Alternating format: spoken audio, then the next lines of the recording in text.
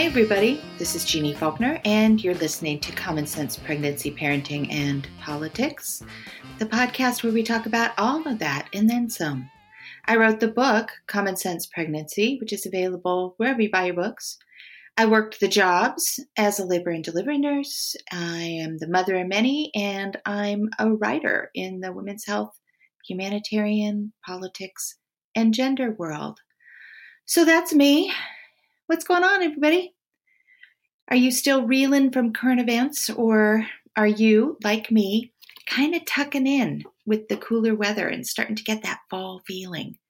I don't know about you, but I think that when you're feeling stressed about life and the world in general, sometimes the only best thing you can do in the moment is to pull on a warm sweater, pour a hot cup of something, and cozy the hell up. Fall is good for that, right? Books, knitting, coziness, fires. What else? So this week we had International Day of the Girl, and Michelle Obama announced the Obama Foundation's their launch of the Global Girls Alliance, which is an effort to empower adolescent girls around the world through education so that they can support their families, their communities, and their countries. And it really did my heart so much good to see that. You know, even though Mrs. Obama is not technically in public office, she's still using her talent, skills, and celebrity for the betterment of girls and women. And I love that. Thank you, Mrs. Obama, for providing another opportunity for citizens like myself to be engaged and to get to work on making the world a better place for girls and women. And by extension, for the rest of us, because, you know, as we all know, who runs the world? Girls and women. Go learn more about the Girls Global Alliance and then maybe pitch in on their crowdfunding campaign. What else is going on? Well, there's a lot I could talk about, but I think instead of rambling on too much this week, we'll take a quick break, and then I want to get right back to this week's guest. So, quick break. All right, we're back. Now, before we get to this week's guest, I want to ask a favor and send out a direct request specifically to women of color who work in the birth world, parenting industry, politics, gender world, you know, the world about the stuff we talk about here on the Common Sense Pregnancy, Parenting, and Politics podcast. And I want to ask you to get in touch with me. I feel like we really need to include a wider range of perspectives, and we need to include more women of color in this conversation we're having about pregnancy, parenting, politics, feminism, and healthcare. And so if you have an idea, an initiative, a product, a book, an organization, a record, a service, you know, what have you, I would like to, hand you the mic and interview you. If you are a woman of color, or you know a woman of color who you think could add something valuable to the podcast, sure like to hear from you, because, the issues that negatively impact pregnancy and parenting, we know that it disproportionately impacts women of color. But they're also the ones who have the solutions. The other thing is that we hear so much about the high risks and poor outcomes that women of color face, that we tend to really focus on that. We think about it that way, but we don't hear enough about, the majority of normal, healthy, positive outcomes and normal families. We're not hearing enough about woman-led solutions. And sometimes I think, I don't know if I'm right, but if all we're doing is focusing on the negative angle, then that's what becomes normalized. We think that it's normal for women of color to die in childbirth at 4 times the rate of white women. I don't know that most white people in the U.S. really understand what disparity is about. And I think we need our awareness raised quite a lot. I would like some help here from women who know. And so email me at jean@jeanfaulkner.com, and let's talk about that. Okay, this week's guest is a woman I've spoken with before, but not here on the podcast. So I'm really glad to have her with us this week. Shafia Monroe is a renowned midwife, a doula trainer, a motivational speaker, a cultural competency trainer, and she has been birthing change all her life. She's also a Portland transplant like me. So let's get Shafia on the line.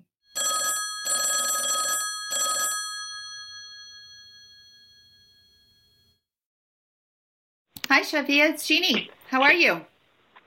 Good. Hi, Jenny. I'm doing great. How about you? I'm doing okay. I read a little bit of your bio, and I mentioned that you're a Portland transplant like me, right? It's true. Yes, I've been here for a long time now, about 25 years. I arrived here. I was 8.5 months pregnant, drove in from Massachusetts.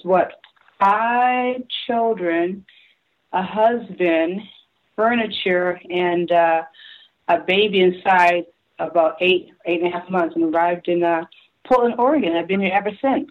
I moved here 25 years ago, too. Wow. Yeah, from Los Angeles. It's a different city than it was, but in many ways, a lot hasn't changed.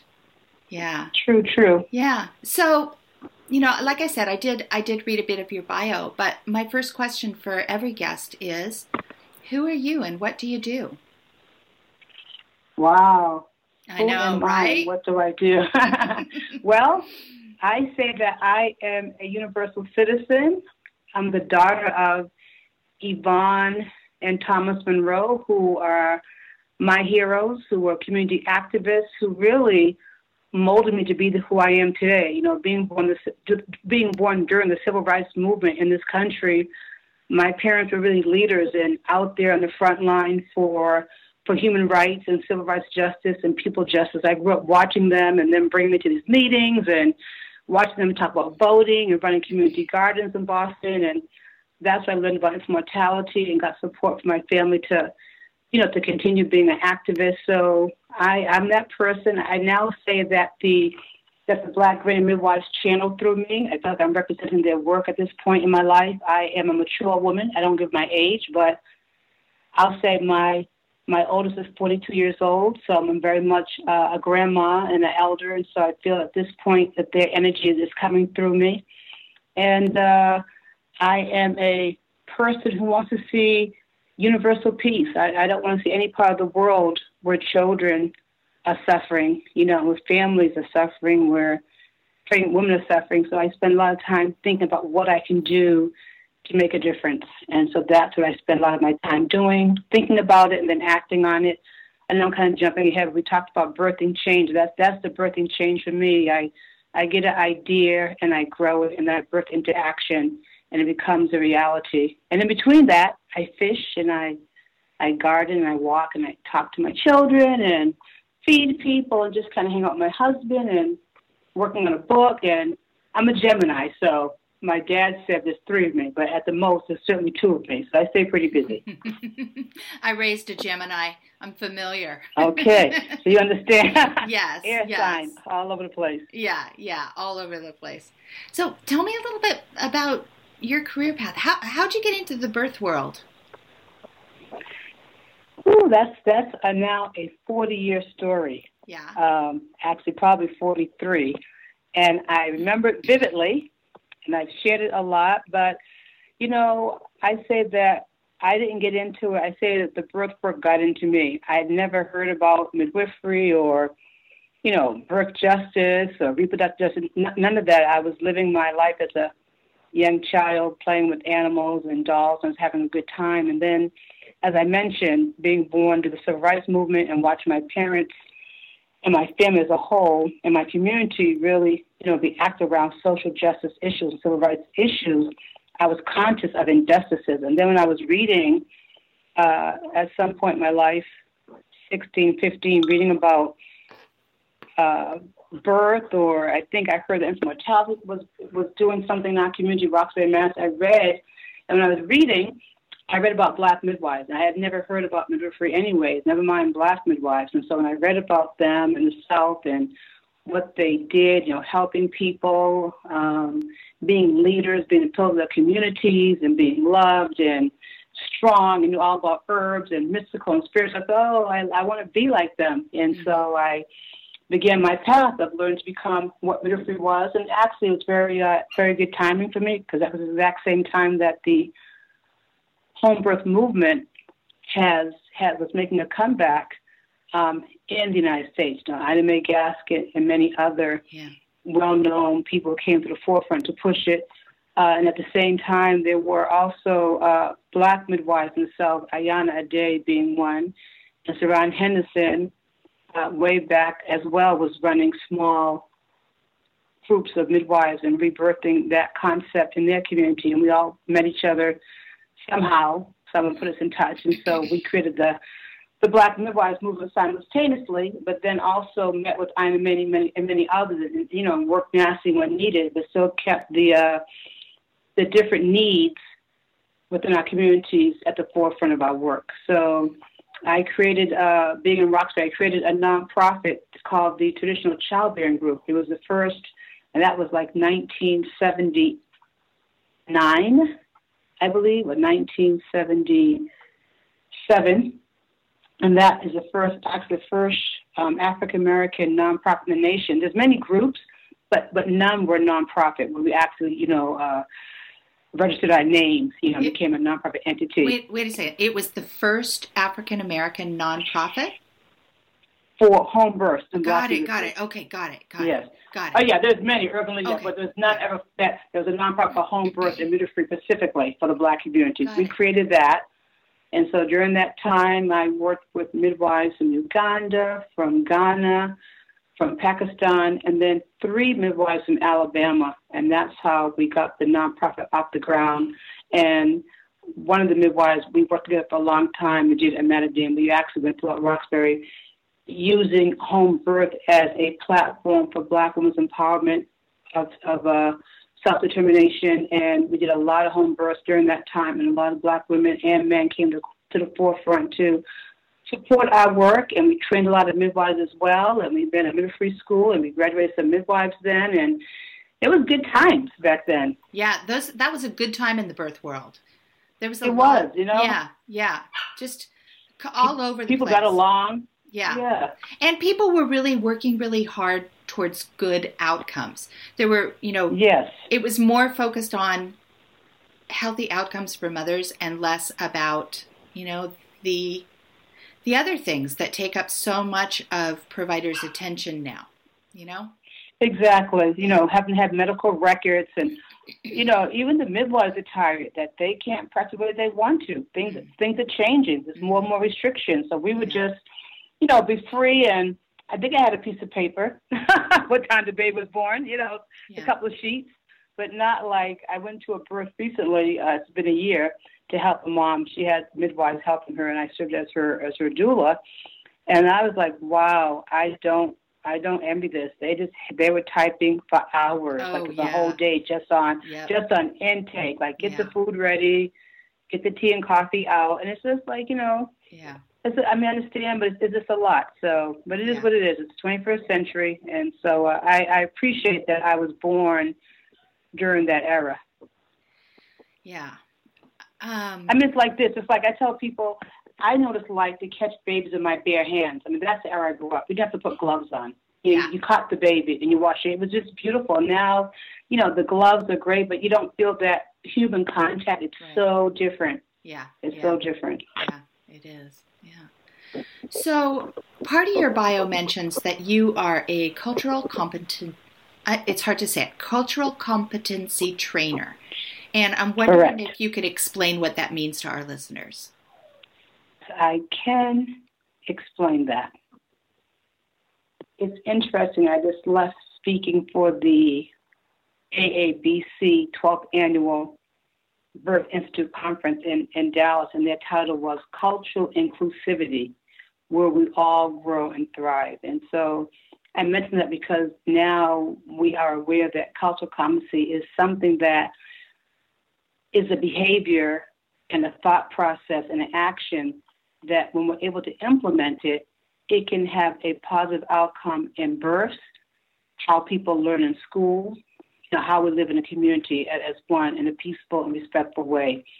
And cultural competency actually was discovered and talked about in 1968, but it really did not make a presence in 2007, where more literature started studying what cultural competency is. So cultural competency itself means that a provider, and also cultural competency is really for the medical world, so it's not really for the educational world or for the construction management, for real estate agents, though we should be. But this cultural competency concept really came out of the health industry, looking at health inequities and health disparities. So the healthcare providers who are culturally competent, they're able to effectively deliver healthcare services that meet the social, the cultural, and linguistic needs of their patients or client in a manner that preserves their dignity, that of their family, their community.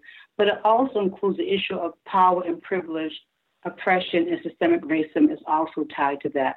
And so what I do is I provide a 6-hour training, and my training is called Cultural Competency, Working with Diverse Populations in Maternal Child Health. So my cultural competency is for healthcare providers who work in maternity care.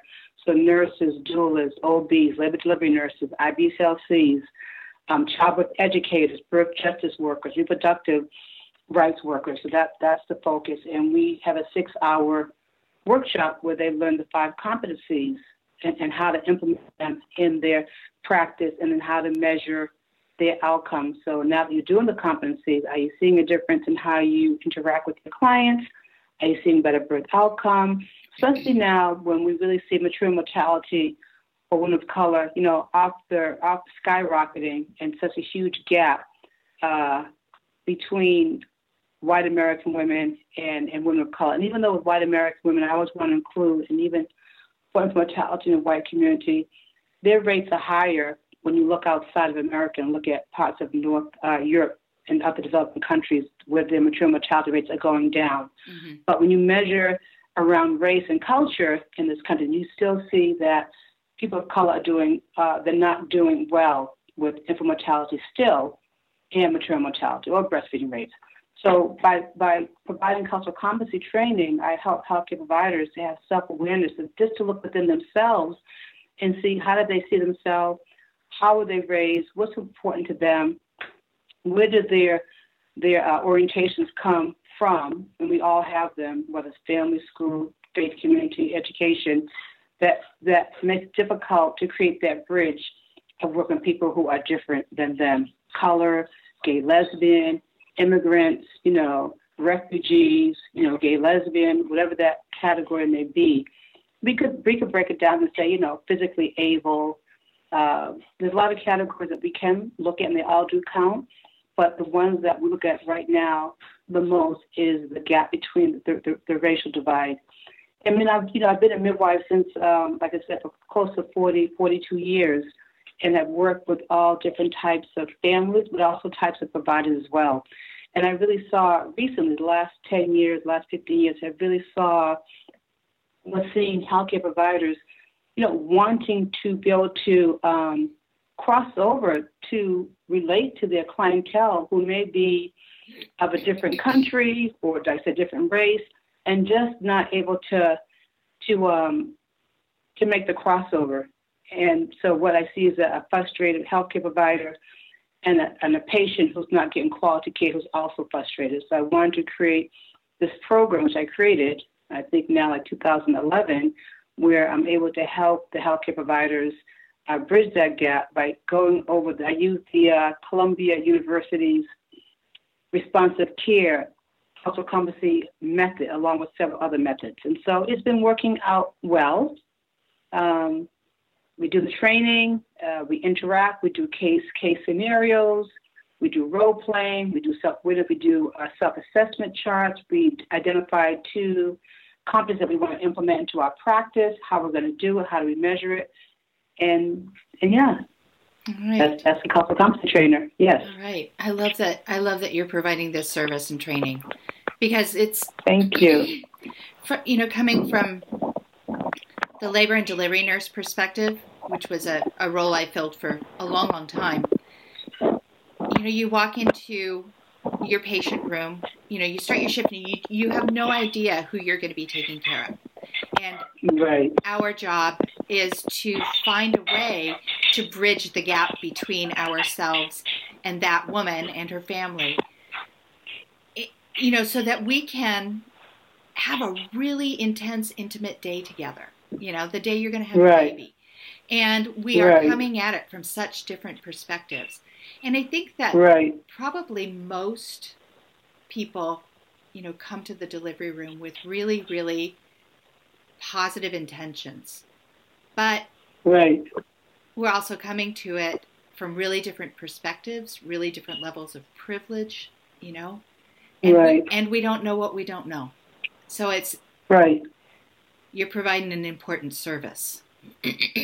Thank you. Yeah. And even some of the data is showing that we mentioned people come there with good intentions and we want to bridge the gap, but like you said, we don't know, and that's where the implicit bias comes in. You don't know that when you see a certain group person that you draw back, and certain assumptions come because we're looking at why are Black women dying in childbirth, and they told the doctor, I have a headache, my legs are swollen, I'm coughing blood, and they just ignored them and literally sent them back home, or I feel like my baby's coming out, and can you check me? And they're not being heard. So because of the bias that certain groups of people, Black women, they can endure pain, Mexicans or Hispanic. Well, first everyone's Mexican, of course they're not. They're Ecuadorian and they're Cuban. So it's a Mexican, and let's bring them tacos. Well, they don't eat tacos. They eat beans and rice. They're from Puerto Rico.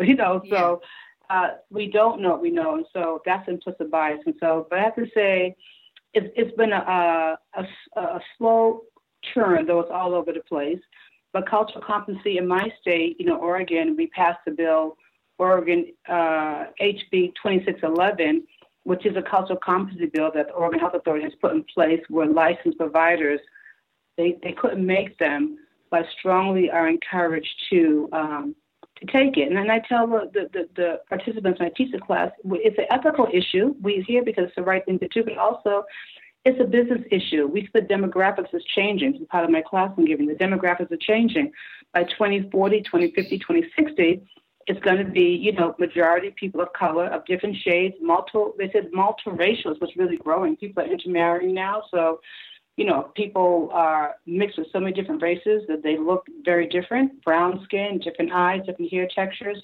And so we can't meet the growing change. We're not going to be able to keep in business because this is who we have to serve. And not only do we have to serve, how do we diversify our workforce? And that's the other piece I talk about. How do we make sure that we have enough people in place to do the work who represent the community? Because that makes my business advantageous, that I can say, hey, I have all these different people on my team who represent different walks of life. That's going to make my client feel excited. Wow, this is a really diverse, great place to come to where I see a trend of acceptance and choices. And so I try to give from that perspective as well. But I've been having fun doing it. So I feel like I want to give listeners, I want to step back just a couple of steps because, a lot of my listeners have heard us talk on this podcast quite a lot about how African-American mothers suffer poor maternal health outcomes as compared to white women, including death and disability. And it's at astounding rates higher than white populations. And it's across, all demographics. It's not just women who are living in, with low income or in certain areas. Right. It's across all demographics. Right. And so for some of my listeners, this is going to be brand new information. Maybe they've heard that African-American women are dying at 4 times the rate of white women in America, but maybe they don't really understand what that's about. And I'm wondering if you could give just a quick primer about, why is that, and how are racism and cultural incompetency related to those statistics? It's a lot. I know it's a lot. Well, I'm just thinking, when I talk about the story, when I did a presentation the other day again about cultural inclusivity, I was saying I had to remember cultural inclusivity as a young child, a young girl, and what I remember instead was cultural exclusivity. I remember that you couldn't sit at the counter in the South, or even the North for that matter, or the Midwest. You couldn't go to hospital and get quality care. You couldn't go to school you wanted. You couldn't drink from the water fountain. So it really starts there. Mm-hmm. It starts with enslavement, of capturing the people, of free people, and never giving them full citizenship in this country. Though we say that we do, we see it come out with the high maternal mortality rate, the high infant mortality rate, the high rate of young boys being unarmed, shot in the back 15 and 17 times. We see it with Black women, Latina women being tased, Native American being shot while they're pregnant. These type of things, the breastfeeding rates. When I call the hospital and I say I have a mom who's breastfeeding, and I check on her on the second time, the second day, she still hasn't seen an IBCLC yet. And then I hear from the nurses, well, they're off the record, but if someone's Black, we just assume that they're not going to breastfeed anyway, so we don't put a lot of time on them. Mm-hmm. So these are the kind of things that the implicit or the conscious bias, that perceptions of who is worthy of care. So you're a Black woman and you go to your care and you're not considered that you know what you're talking about, or you're not considered of value. Assumptions are made about you that you automatically, are a bad mother, you're automatically single, you're automatically, probably taking drugs, all these negative things. When it comes down to providing the care, the commitment's just not there. It's not there. Mm-hmm. And it wasn't taught in medical school. You're taught in medical school that, Black women in colleges are automatically high risk, they just give them cesarean section, they'll complain a lot. They did studies that with doctors who said they don't have any, they don't have any bias towards Black people, but when they had Black male patients, they had consecutive eye blinking, which means you're not comfortable. So they constantly blinked, they looked away, and they folded their arms, and they used a lot of "you need to," and not "I want you to come back for a blood pressure check." Mm. So I could go on and on.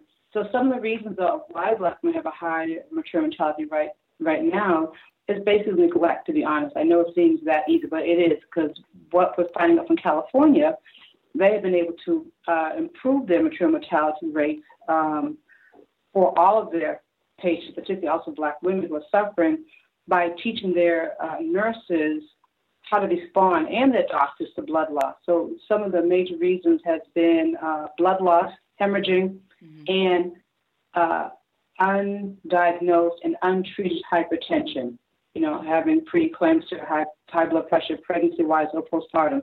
And again, if you look at some of the literature, CNN, Deadly Delivery, mm-hmm. the name of that company, and so many others. There's just so many stories of this issue happening, and where the mothers who live, including Serena Williams, not being listened to, totally being ignored, just walking away, being dismissed. So people die.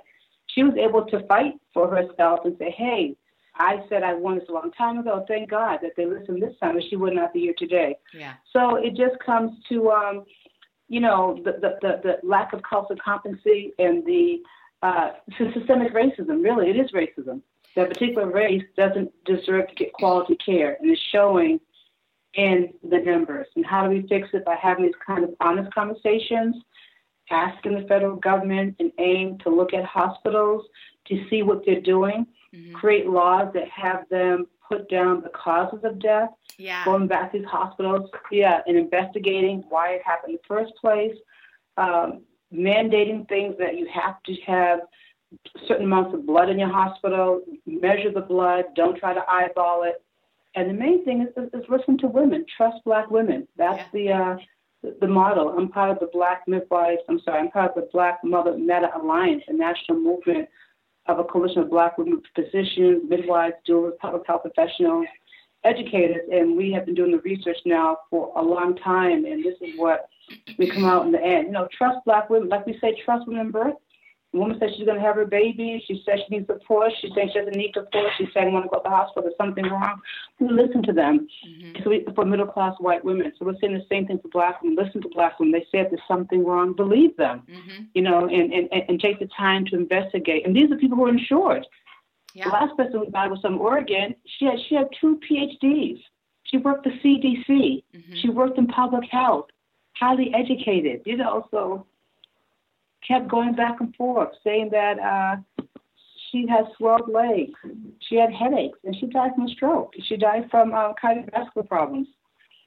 Oh. So, I was going to add something that I can't remember what it was. So that's the issue of maternal mortality, and people should really look it up and educate themselves and see how serious it is.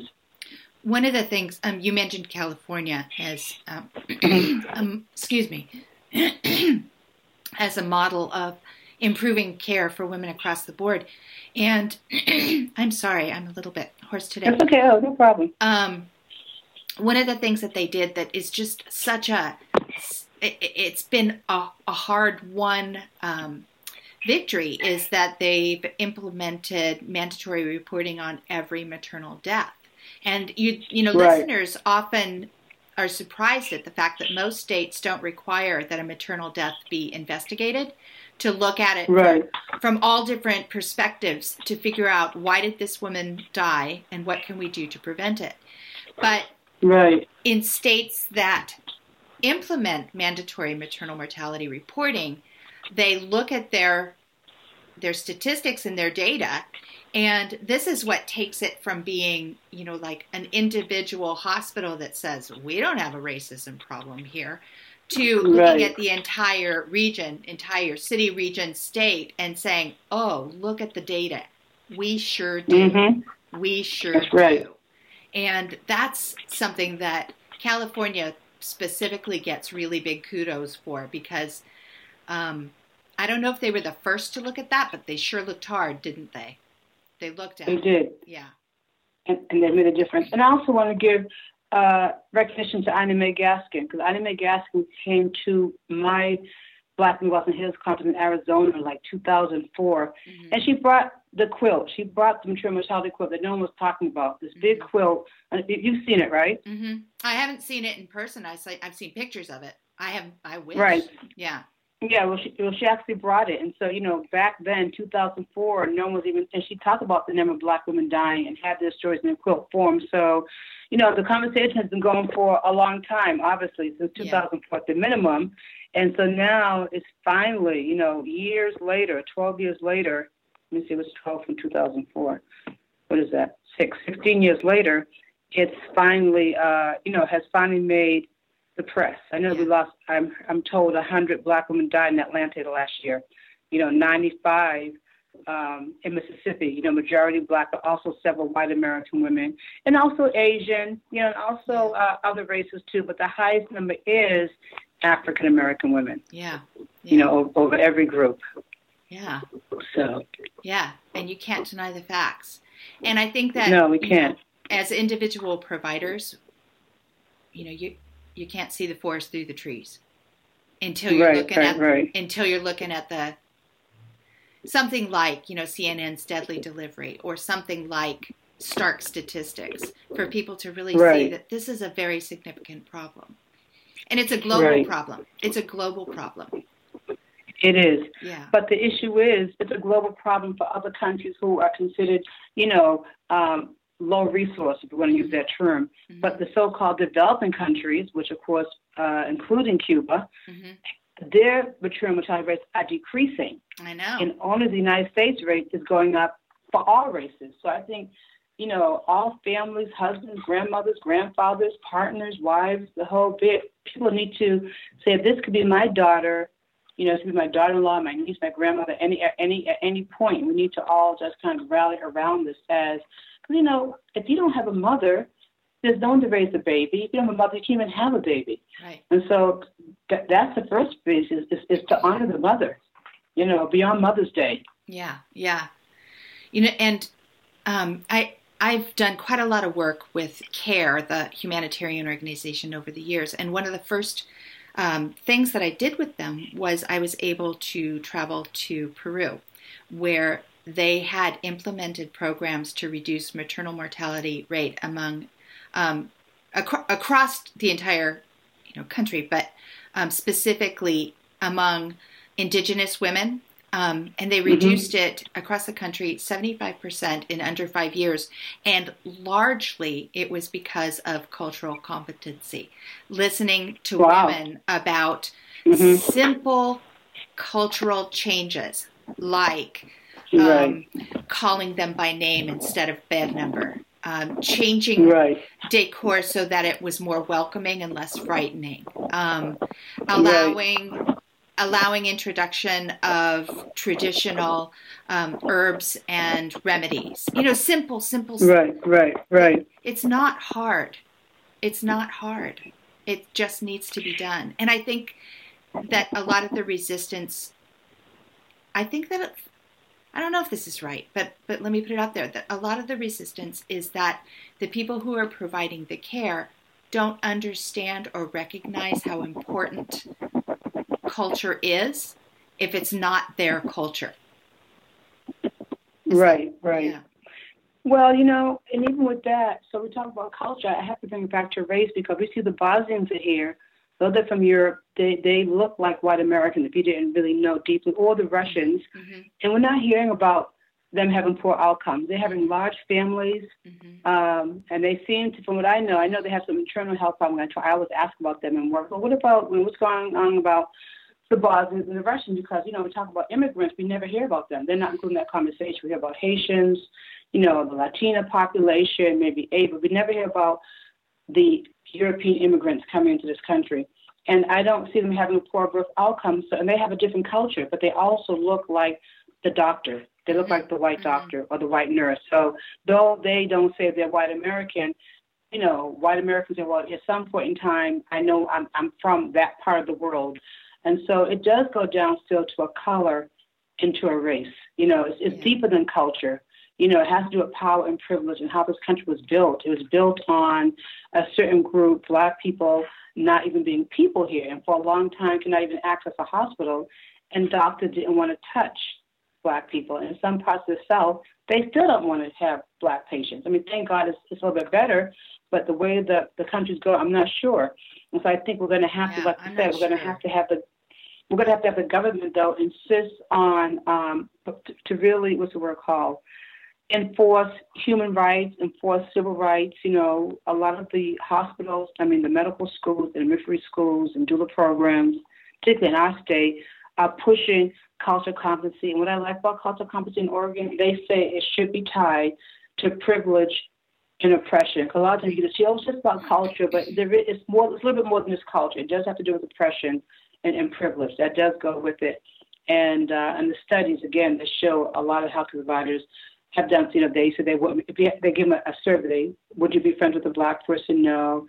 They think Black people are more aggressive. They want more pain meds. These are all myths. But if you learn that in your doctor culture, your medical culture, that's a culture. So if that medical culture is being, sublimation is being talked about, it's in the atmosphere. When I got to medical school, this is what I think. Well, I can't trust the fact that they're going to abuse drugs, so they're not really in pain. But I kind of heard that they do this. This is how they get drugs. Yeah. Because I'm not going to respond, or, they say Latina women, they're always hysterical. They're not screaming. They're just screaming. No, they're sure that something's wrong. Oh, they're just so loud. True. Yeah, we'll write it off. It's true. These are the conversations you hear in the back rooms. And, it's true. You hear this. Yeah.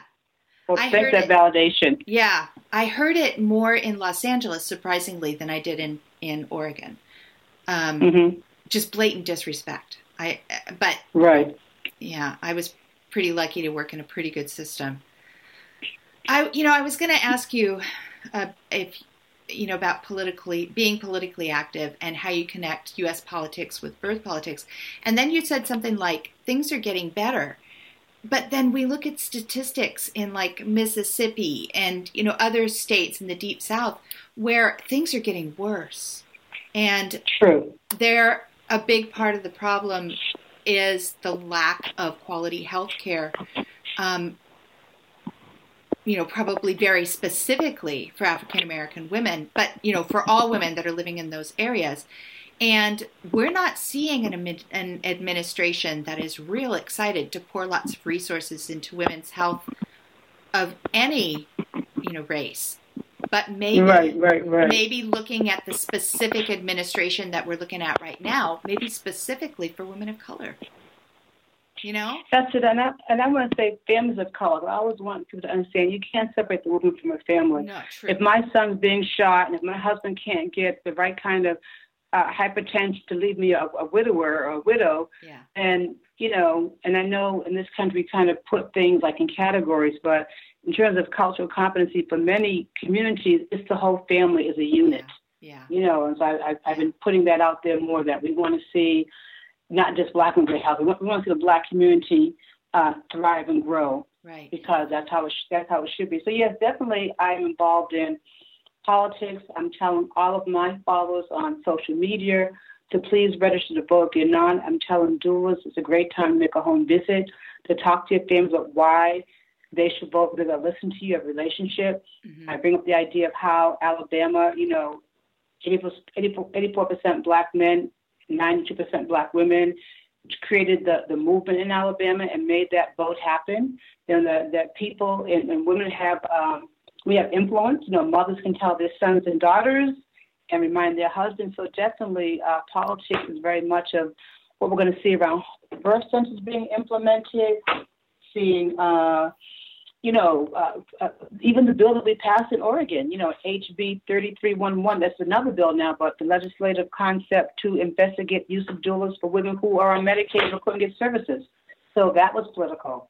The fact that we can now breastfeed publicly, that was political. So the voting, it's not just our president, it's for those everyday things that make our life easier. So I definitely talk about that. I'm definitely involved in a lot of national, local, political organizations that are promoting better human rights health, and of course, birth health, looking at doulas being paid for postpartum care, extending the maternity leave with pay, for women, those things that can help reduce, increase breastfeeding rates. Women have to go back to work, so they can't breastfeed. You say there's a place to pump at your place of employment, and that was also politically won by the vote.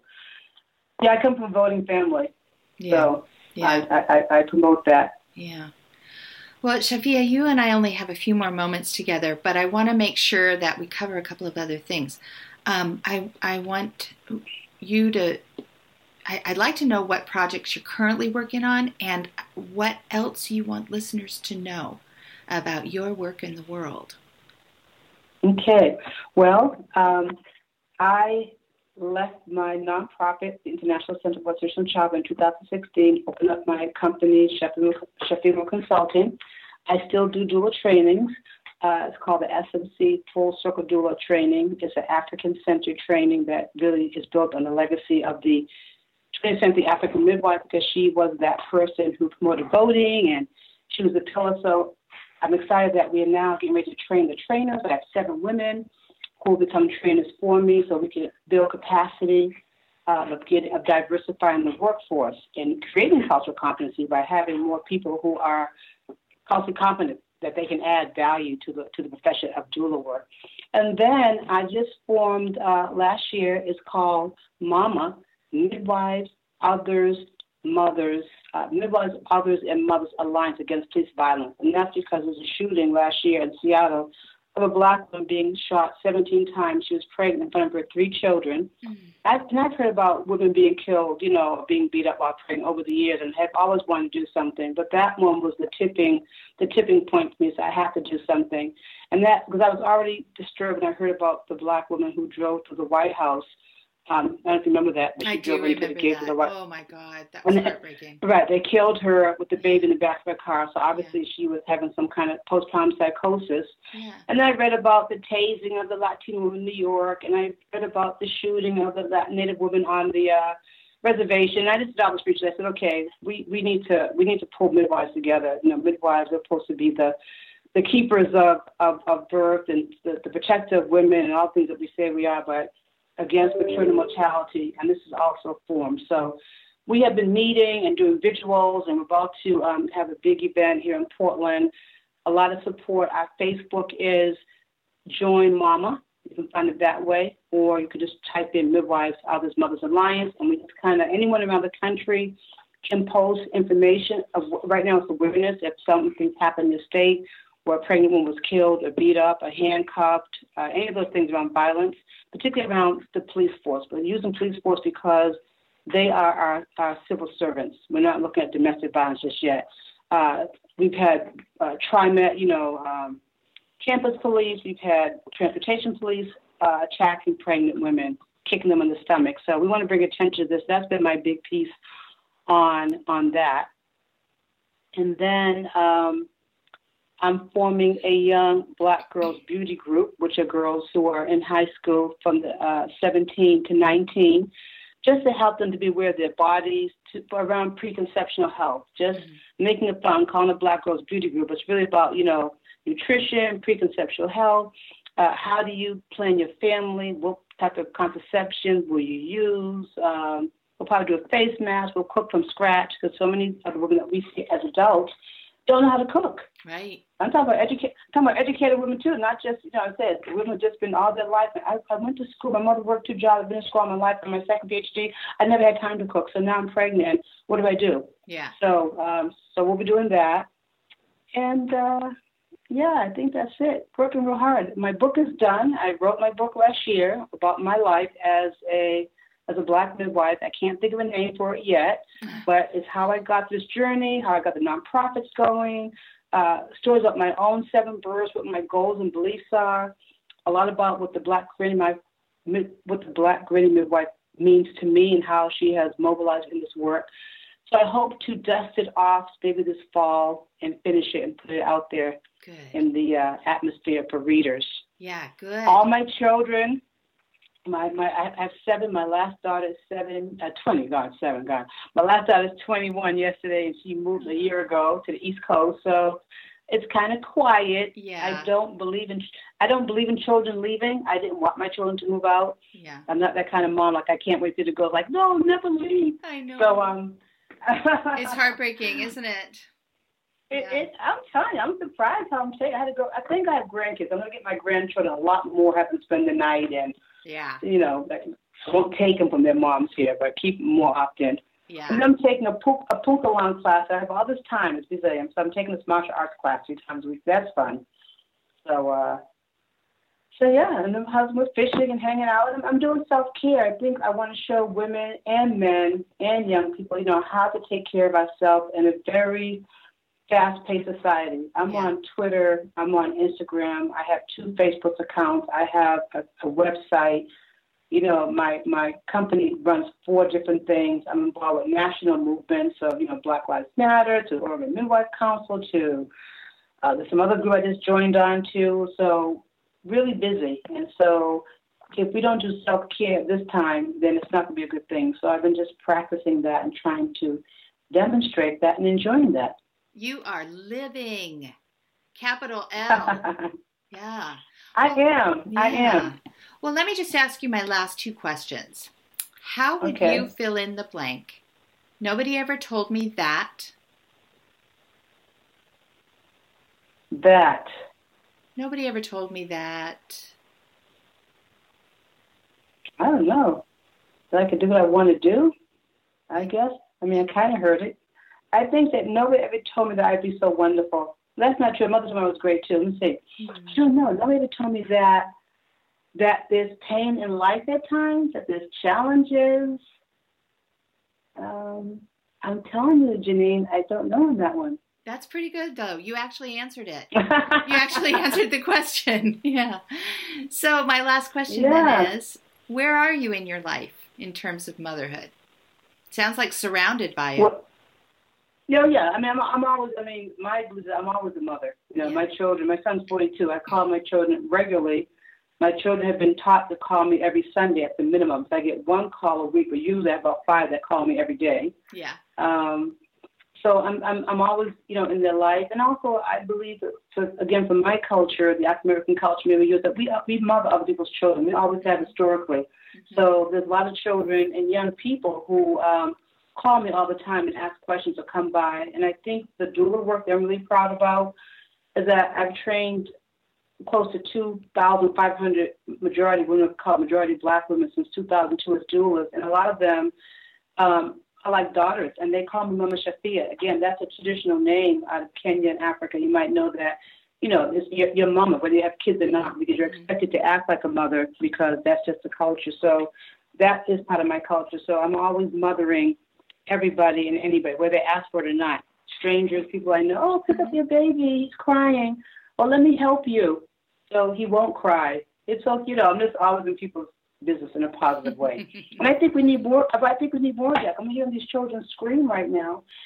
And here's the thing, though, Jesus, I want to do a study on. I was just reading about family structure in this country, and I'm reading something that says when you bring your baby home, you're going to lose sleep. They're going to cry a lot. It's going to be really hard. It said they have a lot of poopy diapers.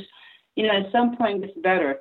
So I had 7 children. I'm thinking, I don't remember ever feeling that way. And I talked about the other children being jealous. And I've had mothers say to me, I don't know if I can love another person while they're pregnant. Mm-hmm. So I'm like, is it just me that never, ever felt like that? I never had a question that I would not love all my children equally. I never had a question that I didn't grow up hearing that, even from all my friends. I have plenty of friends during my, we all have, 4 and 5, 7, 8, 9 kids. And it was never a conversation like, oh, wow, I'm exhausted. It was never a conversation, I'm afraid that little Bobby's going to hate this baby. We just didn't think like that. So I'm just wondering, where is this coming so prevalent now? There's so much insecurity around mothering, and that parenting is such a horrible thing. Like, nobody wants to do it, and they're apologizing for it. It's something in the air. So no one ever told me that parenting or being a mother would be a hard thing, would be a curse. No one ever told me that. You are so lucky, because you know what? Many women answer it. Nobody ever told me that parenting would be this much fun. People don't think of it that way. They don't think that it's going to be fun. Because it's what you said. They're told your baby's going to cry a lot. They're going to poop a lot. It's going to be really hard. Try not to shake the baby. But they're not told. But they're not told, you're going to get tired. But, oh, well, nothing bad ever happened to anybody from that. You're going to be fine. This is going to be great. It's an adventure. You're going to be okay. And you was tired from getting your master's and your college degree and painting your house that you decided to renovate. I mean, so what's the problem? And again, hard. I think it's cultural. I do too. I think it's cultural. I do too. Yeah, I don't hear Chinese saying that. Definitely hear Africans saying that. From Africa, like, oh please, I got 13 kids. I think part of it too. I want to do parenting classes. I think it's how we raise our children. I feel right now in America that our children are almost like objects. We have to worship and do every single thing for them, as opposed to old school, we said, reverence the womb that bore you, for God ever watches over you. So my kids, that's on my wall, by the way, for my faith. And so my children will call and say, as grown-ups, they'll say, my son's 30, Mom, are you happy with me? And I'll say, yes, I am. Because if I'm not, it means his life will not be blessed. I raised them like that. So they are very astute to my needs. Yeah. Like I get an egg sandwich in the morning when they're cooking. I get a back rub when they walk by. Nice. We love each other. We talk. And so they wash clothes when they were 7 years old. They do dishes. Do you think they can wait? Do you think some of that is the culture of big families? Because, I'm the youngest of 8 children. Okay, lucky. Yeah, I know. Right. And it was the same for my family. Everybody pitched in. It was a big family Exactly. Experience. And then I have 4 children of my own, plus a niece who is mine. Right. So, I'm still in the 21st century considered big. I mean, my family, people think 5, you got 5? That's huge. How do you do it? I know. And to me, it's not like that. It's like, you just stretch and grow. There's plenty. Exactly. Yeah. And we all pitch in. Exactly. And what that does, it teaches how to get along in the world better. Yeah. My daughter goes to college. She goes, Mom, thank God how you're raising. People here, they can't cook. They're not washing their clothes. I mean, basic hygiene. Yeah. And then that's going to be someone's husband or wife or partner later in life. Right. So I think that somehow it's some kind of confusion that you can't have a life and you have children and you have to do every single thing for them. They don't have to go to every single soccer team. It's not a guarantee they're going to be the most amazing person. They can read books at the library. Yeah. And the whole phone thing, children having phones instead of a book. I still give my children books. I don't give them another technological device. And what the study's saying now, it's messing up their eyes. It's drying their eyes out. It's they don't look up anymore. They're losing words. They don't know how to socialize. So they don't know how to make friends. They don't know how to be bored. Exactly. Yeah. Right. More depression because you're on. Yeah. I worry about the boredom factor. I mean, I know that for me, when I am bored, that's when the creative energy has a chance to bubble up. And if we're keeping our kids constantly occupied, even in the down times, we just hand them a screen. Right. What are we doing to them? Exactly. We're killing their creativity and their ability to be okay. And to imagine. So yeah. Exactly. Yeah. And to, learn to like themselves and think about how great they are, how many things they're capable of doing without having to have a screen.